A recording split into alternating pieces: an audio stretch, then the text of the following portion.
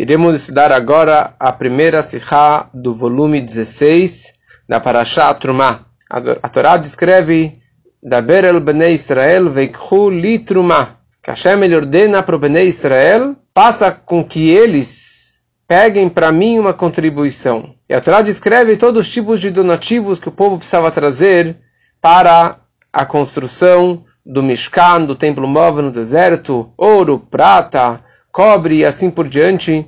E a Torá descreve uma lista de donativos. Como é sabido que a Torá aqui, na verdade, está descrevendo 3 tipos de trumot, 3 tipos de donativos. Um, que era o Machatzit Shekel, que com eles foram feitos os tijolos para a construção do tabernáculo. O outro é o Trumat HaMizbeach, a Trumá para o Mizbeach, que era para os Korbanot, que eram trazidos, que também cada um trazia Machatzit Shekel, meio shekel. E o terceiro, que é isso que na verdade a Torá está descrevendo aqui nesse começo da Parashá, é os donativos, cada um o quanto que ele podia, o quanto que ele queria para a construção do templo. 13 tipos de donativos. E aqui a Torá descreve veikhu li trumá. Peguem para mim uma trumá. Peguem para mim uma contribuição. E essa palavra li, para mim, veremos durante a Sihá toda o que significa essa palavra li. Quer dizer, será que Deus precisa de donativos? Será que nós podemos entregar algo para Deus? Quem sou eu para dar algo para Hashem? E dar é algo tão distante. Então o Rashi vem e ele fala, olha, sabe o que significa veikhu li trumá? Li lishmi, o primeiro Rashi da Parashá. Peguem para mim uma contribuição dedicada ao meu nome. Li lishmi, quer dizer, Leshem, em nome de Hashem. Designado o nome de Hashem. Qual era o problema do Rashi? O Rashi aqui, ele tinha essas 2 perguntas que comentamos antes. A primeira questão é, como é possível que eu dou algo para Deus? Ou que ele precisa algo de mim, que ele vai ganhar algo de mim, se Hashem, a terra inteira, o mundo inteiro pertence a ele? E será que eu consigo alimentar ele, consigo dar algo para ele? E a palavra li, significa, em hebraico você fala até li, dê para mim. Ou levem para mim, ou doem para mim, significa você vai dar algo para mim, que eu estou próximo de você, e você vai me dar um presente, você vai me dar alguma coisa. Como que essa palavra li, que representa algo físico, uma aproximação física para Hashem, que Hashem não tem corpo, como que eu vou dar algo para ele? E por isso que o Rashi ele interpreta que li significa lishmi, não dar algo literalmente para Hashem, mas sim dedicado ao meu nome. Essa que é a intenção de li lishmi. Essa explicação é a explicação simples. Para o Rebbe, em outros lugares na Torá já aparece essa palavra li. Por exemplo, Kadesh li kol bechor. Consagre para mim todo primogênito. Ou aser asrenu lach. Abraham falou, eu darei o dízimo para Hashem. Tudo que você me der, eu darei o dízimo para você. Para Hashem. Obviamente que eu não vou dar na mão de Hashem o dízimo. Obviamente que eu não vou dar na mão de Hashem o primogênito. E o Rashi não interpreta nada. Quer dizer, óbvio que li significa você estar consagrando algo para Hashem. E não entregar na mão dele. Tem uma diferença entre Kadesh li e veikhu li. Kadesh li, consagrem para mim o primogênito, ou peguem para mim os donativos. Kadesh li está falando a palavra de lehakdish, makdish, de consagrar algo teu para Hashem. A palavra veikhu significa pegue algo para mim. Então o Rashi poderia interpretar muito mais simples, que veikhu li significa consagre para mim. Por que ele fala consagre, quer dizer, dedique ao meu nome? Né? Por que o Rashi tem que trazer esse tipo de explicação? Outros comentaristas, o Maskil David, ele explica que, na verdade, a Torá poderia escrever veitnu li trumá, deem para mim. Quer dizer, o homem aqui embaixo, ele está dando algo para Hashem. Porque a Torá descreve veikhu li, você vai pegar para mim, quer dizer, está na terceira pessoa, deveria estar escrito veitnu li trumá, deem para mim um donativo. Então ele explica que, na verdade, veikhu li, na hora que você está dando um presente para Hashem, oti atem lokchim, vocês estão me pegando, você está se apegando com Hashem, você está apegando Hashem aqui para baixo. Mas não é isso que o Rashi ele fala. O Rashi ele fala li lishmi significa não que você está pegando o próprio Hashem, não está pegando no corpo dele, e sim você está pegando a mim, ou seja, o meu nome vai pairar sobre vocês. Vocês estarão se conectando com o meu nome. Na hora que você trouxer um donativo para o Beit HaMikdash, para a construção do tabernáculo, naquele momento, o meu nome vai pairar sobre vocês. Mas o Rashi não fala isso novamente. O Rashi não fala isso aqui claramente. Então precisamos entender o que o Rashi quer realmente nos interpretar com essas duas palavrinhas, li, lishmi. Existe uma regra no Rashi, que cada letrinha, cada palavra do Rashi é contada e tem toda uma intenção por trás. No título do Rashi, ele escreve Veikhu li truma. Peguem, para mim, uma contribuição. Aparentemente, o Rashi aqui, ele só está querendo explicar a palavra Veikhu li, ou talvez só a palavra li. Porque o Rashi, no seu título, ele coloca truma, a palavra truma. Não tem nada a ver. Não tem nada a ver com a explicação desse Rashi. Aliás, o próximo Rashi, como que chama? Chama Trumá. Interpreta o Rashi, o que quer dizer Trumá? Hafrashá, separação. Devem separar da sua propriedade uma contribuição voluntária para mim. Mas a regra é a seguinte. O fato que o Rashi escreveu a palavra Trumá significa que sem essa palavra Trumá, que eu coloco aqui no meu título, você não iria entender o significado da palavra li. Ou seja, trazendo a palavra trumá, e você meditando no significado da palavra trumá, só assim você vai conseguir realmente entender o significado simples deste versículo, desta frase.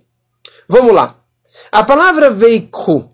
Veikhu significa algo que estava na propriedade de uma pessoa, e foi levada para a propriedade de uma outra pessoa.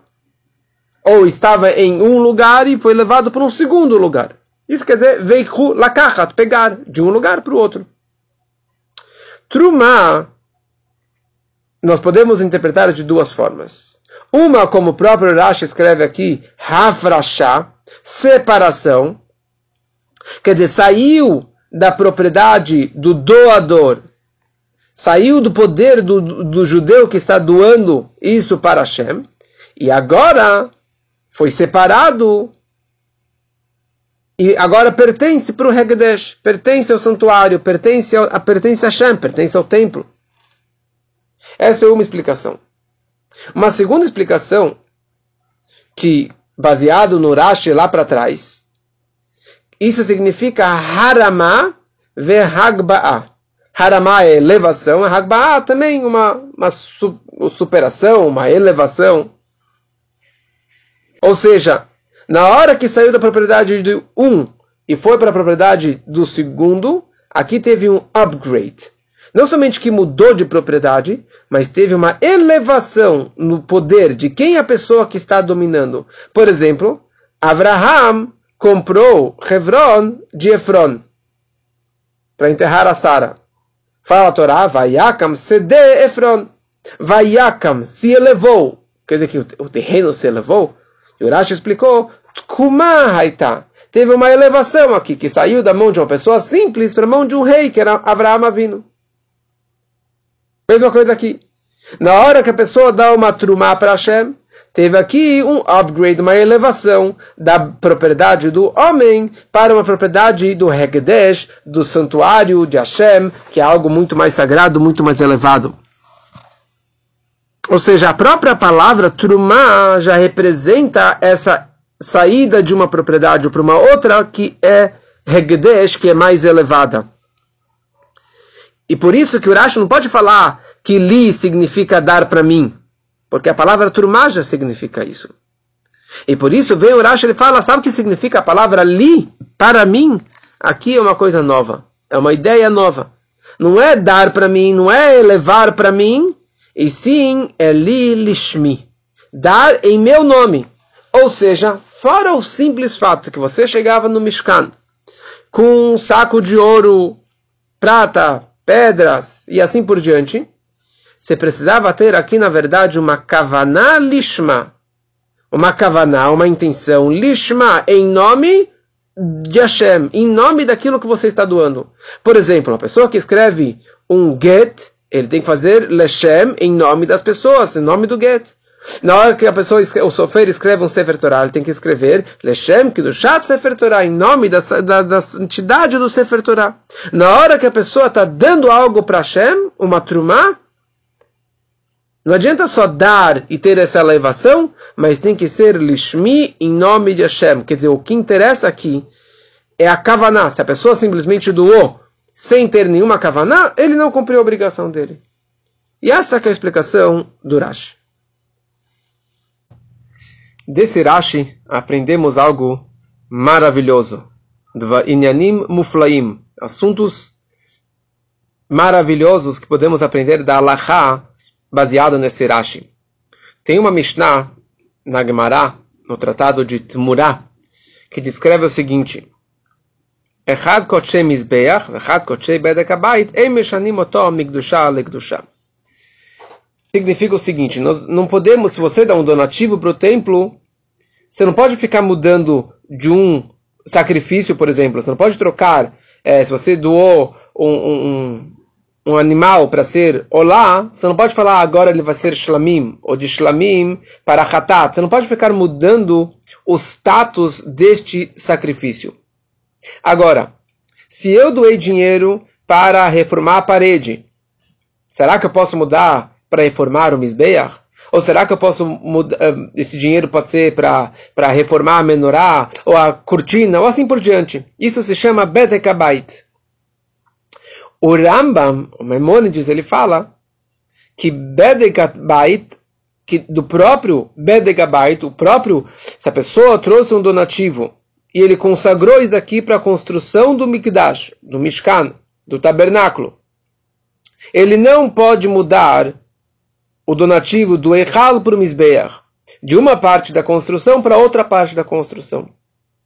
Vem o Raived discutindo com o Rambam, e assim também o Rashi é da mesma opinião. Assim o Rashi fala claramente na Gemara, no Daf Lamed Beit Amud Aleph, que Bedek Habayit Atzmo, que do próprio donativo para a construção do Mishkan, do Mikdash, você pode mudar um donativo para o outro. Você pode mudar, quer dizer, você prometeu para construir uma menorá, vai construir agora um Mizbeach, para reformar uma parede, para agora vai reformar uma cortina. Isso você pode fazer à vontade. E isso é um conceito que o Rebbe sempre se apegou, que se chama Leshitató. Leshitató significa de acordo com a sua opinião. Ou seja, baseado no que explicamos agora aqui, neste Rashi, a opinião do Rashi, na questão do Lishmi, que tem que ser dedicado ao nome de Hashem. Então entendemos também essa explicação do Rashi lá na Gemara. Já que o mais importante na hora do donativo é você ter a Kavaná para Hashem, então pronto. Então não faz diferença qual vai ser, no que vai ser usado aquele meu donativo. O que interessa é que foi doado para Hashem. Se foi doado para uma coisa, para outra coisa, não faz diferença, porque o principal é você doar Lishmi em nome de Hashem, e por isso que o Rashi segue essa opinião, discordando com a opinião do Maimônides do Rambam. Agora surge uma pergunta. O próximo Rashi, nesse mesmo versículo, ele descreve que aqui nessa parashá, a Torá está descrevendo 3 tipos de donativos. Os donativos para construir os tijolos de ouro que seguravam as estacas, os krashim. Um segundo era chamado Turmat HaMizbeach, a turma para o Mizbeach, quer dizer, o dinheiro que era usado para comprar os animais que eram sacrificados no Mizbeach. E o terceiro é o que a Parashá realmente descreve, os 13 donativos de ouro e prata, que isso daqui na verdade era cada um doava quanto que ele quisesse, por espontânea vontade. Sobre esse segundo que eu falei agora, que é Turmat HaMizbeach, um donativo para o Mizbeach, para comprar os sacrifícios, os korbanot, tem um din, tem uma lei que diz o seguinte, que já que era machatzita shekel, cada judeu precisava trazer meio shekel para comprar esses sacrifícios. Se um judeu, porventura, não quisesse doar, vinha lá o fiscal e confiscava dele aquele meio shekel. Forçava ele, Baal Korcho, quer dizer, forçadamente, contra a vontade dele, para que ele doasse esse dinheiro para os sacrifícios, para os korbanot. Calma aí. Acabamos de falar que todos os donativos que a Torá está falando aqui significa li, trumá, significa li lishmi, lishmi em nome de Hashem, dedicado ao meu nome, quer dizer, com um sentimento, com uma kavaná, e não por espancada vontade. Então, como eles poderiam fazer um tipo de donativo por espancada vontade? Como eles poderiam forçar alguém a dar algo de coração? Não existe você doar algo de coração forçadamente. De coração significa como kavaná, você dá por espontânea vontade. Por espontânea vontade, e não forçadamente. O Rebbe fala que, na verdade, aqui tem 2 pontos. Tem 2 personagens aqui. Você tem o doador e você tem o fiscal, que era chamado Gizbar, que ele arrecadava os donativos. E o mais importante aqui não é o doador doar com as melhores intenções. O mais importante para ele era dar. Não interessa. Alguém te pediu dinheiro, dê para ele. Eu não me sinto sensibilizado por você. Não interessa. Você tem que dar o dinheiro. Ou seja, aqui as pessoas precisavam dar meio shekel, obrigatoriamente. Ponto. Por isso que a Torá descreve veikhu li. Veikhu significa ser pego. Veikhu significa pegar. Deve ser retirado do doador, mesmo contra a vontade dele. Agora fala a Torá, lishmi, li lishmi. Para mim, no momento que vai ser doado para mim, para Hashem, tem que ter a intenção dedicada ao meu nome, tem que ter uma kavaná mais profunda. Mas quem que deve ter essa kavaná? O fiscal, o gizbar, e não o doador. O doador ele dá de qualquer forma. E o fiscal que vai pegar isso e vai levar isso aqui para Hashem, isso deve ser com a kavaná lishmi. E a pergunta surge, tá bom, então os fiscais podem pegar por espancada à vontade? Eles podem forçar os doadores para doar o meio shekel para comprar os sacrifícios? Se afinal, que kavaná que ele vai ter aqui? Se ele vai estar batendo nas pessoas, ou ele vai estar forçando as pessoas? O Rebbe explica que na verdade existe aqui 2 pontos. Existe o que é chamado Sur Merah ve'aseh tov. Qual é todo o propósito da construção do templo? A parte principal da construção do templo era o Mizbeach, o altar no qual se fazia os korbanot. Qual era o propósito da construção do templo? Para fazer Dirá Betartonim, uma morada para Hashem aqui embaixo. Como você faz uma casa, como você faz uma morada para um rei, um palácio para o rei? Você tem dois passos. Primeiro você tem que fazer uma terraplanagem, você tem que limpar o terreno, tirar a sujeira, tirar os bichos, tirar a montanha, tirar as árvores, fazer uma limpagem, uma limpeza total, que isso significa Sur Merah, quer dizer, preparar o terreno, o espaço, o mundo, para fazer um Dirá Betartonim, uma morada para Hashem. E depois você constrói na prática o palácio, com todo o capricho, com todos os detalhes, que isso significa Va'aseh tov, fazer o bem. Está explicado na Hassidut o seguinte: no Sur Merah, no afastar do mal, afastar o mal, tirar a sujeira, o que interessa é a prática. Deixar de comer aquela comida não kasher. Deixar de ter uma relação proibida. Deixar de falar lashon hará. Deixar de fazer besteira. E dessa forma, na prática, você está se afastando do pecado. Você está se afastando do mal. E não interessa tanto a sua kavaná. Não interessa tanto de que forma o seu sentimento, se foi Leshem Shamayim ou não foi Leshma. Agora, a segunda parte do trabalho, que é o Aseh Tov, fazer o bem, fazer as mitzvot ativas, construir um palácio para Hashem, aí sim é muito importante o Lishma. É muito importante a pessoa fazer com uma kavaná plena e completa, meditando e com a intenção de fazer uma morada para Hashem aqui embaixo. Porque no momento que a pessoa tiver essa kavaná, da forma correta, a presença divina, a luz divina vai pairar dentro dele, dentro do mundo, dentro do Mishkan. E por isso está escrito, Leolam yasok adam betorah mitzvot, af al pi shelo lishma, shemitoch shelo lishma ba lishma. A pessoa pode fazer Torá e mitzvot, mesmo com segundas intenções. Mesmo não lishma, não pensando em Hashem, não pensando na Torá, e sim pensando em si, em segundas intenções. Por quê? Porque no final das contas ele vai acabar fazendo isso daqui lishma. Você pode dar bala, dinheiro para uma criança e estudar a Torá. Um dia ele vai crescer, ele vai aprender que o propósito não é a bala, não é o dinheiro, e sim a própria Torá, a própria mitzvah. Por quê? Porque no final das contas ele vai fazer a mitzvah na prática lishma. Na prática ele vai fazer aquela mitzvah pensando em Hashem. Na hora que ele vai fazer pensando em Hashem, dirá betartonim, então isso vai concretizar todo o trabalho. Ou seja, o começo do trabalho, o afastar do mal, não precisa ter grandes intenções. Pode ter segundas intenções. Mas contanto que o final do trabalho, o asetov, tenha boas intenções, uma intenção lishma pensando em Hashem. Da mesma forma que explicamos isso em relação ao trabalho do homem, assim também em relação ao mundo, em refinar o mundo para fazer uma morada para Hashem. A primeira coisa que eu preciso fazer no mundo é extrair as coisas, ou as criaturas, do poder do mal, do poder do governo do Klipat Noga. Afastar elas, tirar elas do poder do mundo negativo. E número 2, colocar tudo isso no poder de Hashem, na morada de Hashem.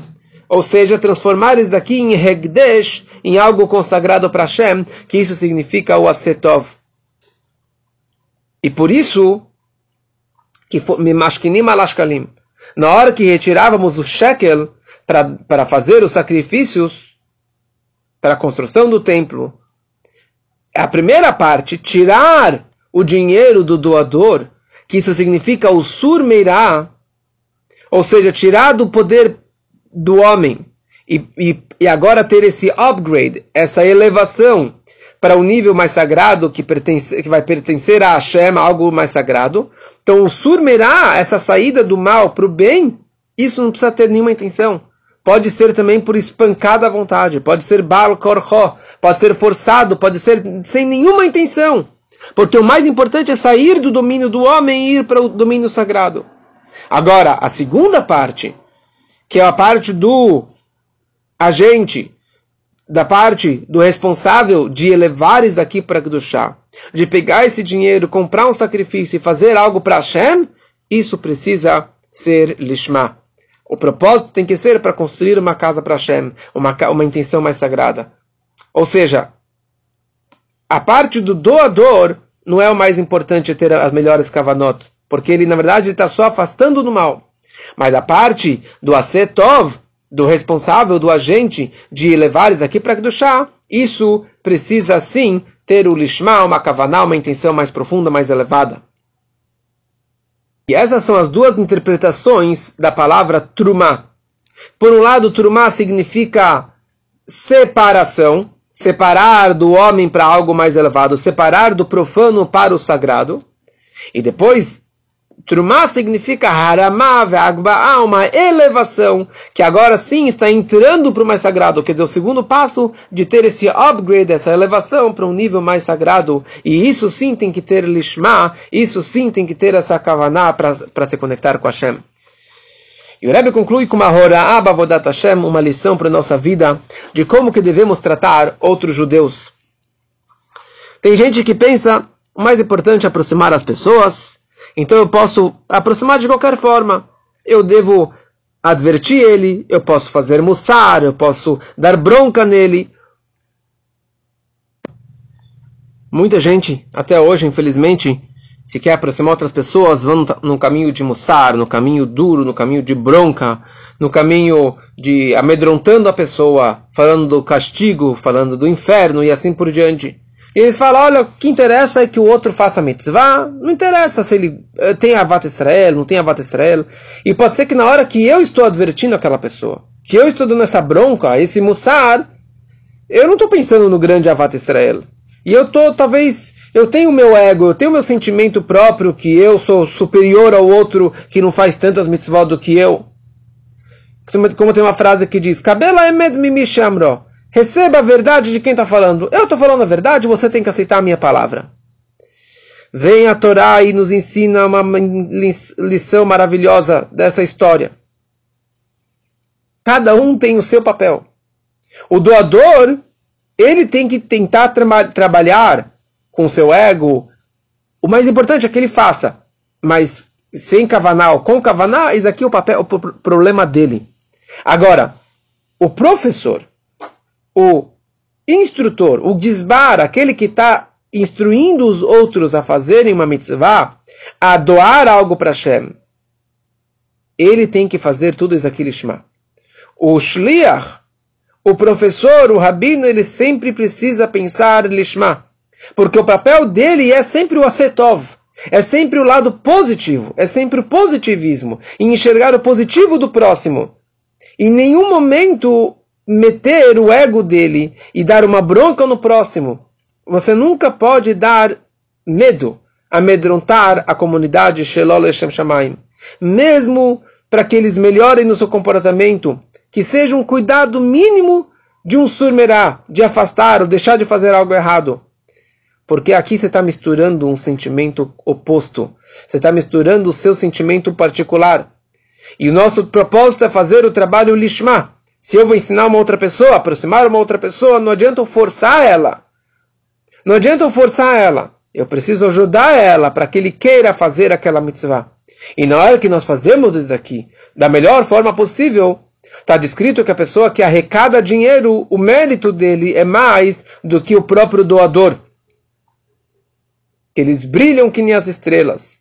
E Gedolat Tzedakah, Shemekarev Tagolá, grande Tzedakah que aproxima a retenção, que seja assim muito em breve, se Deus quiser.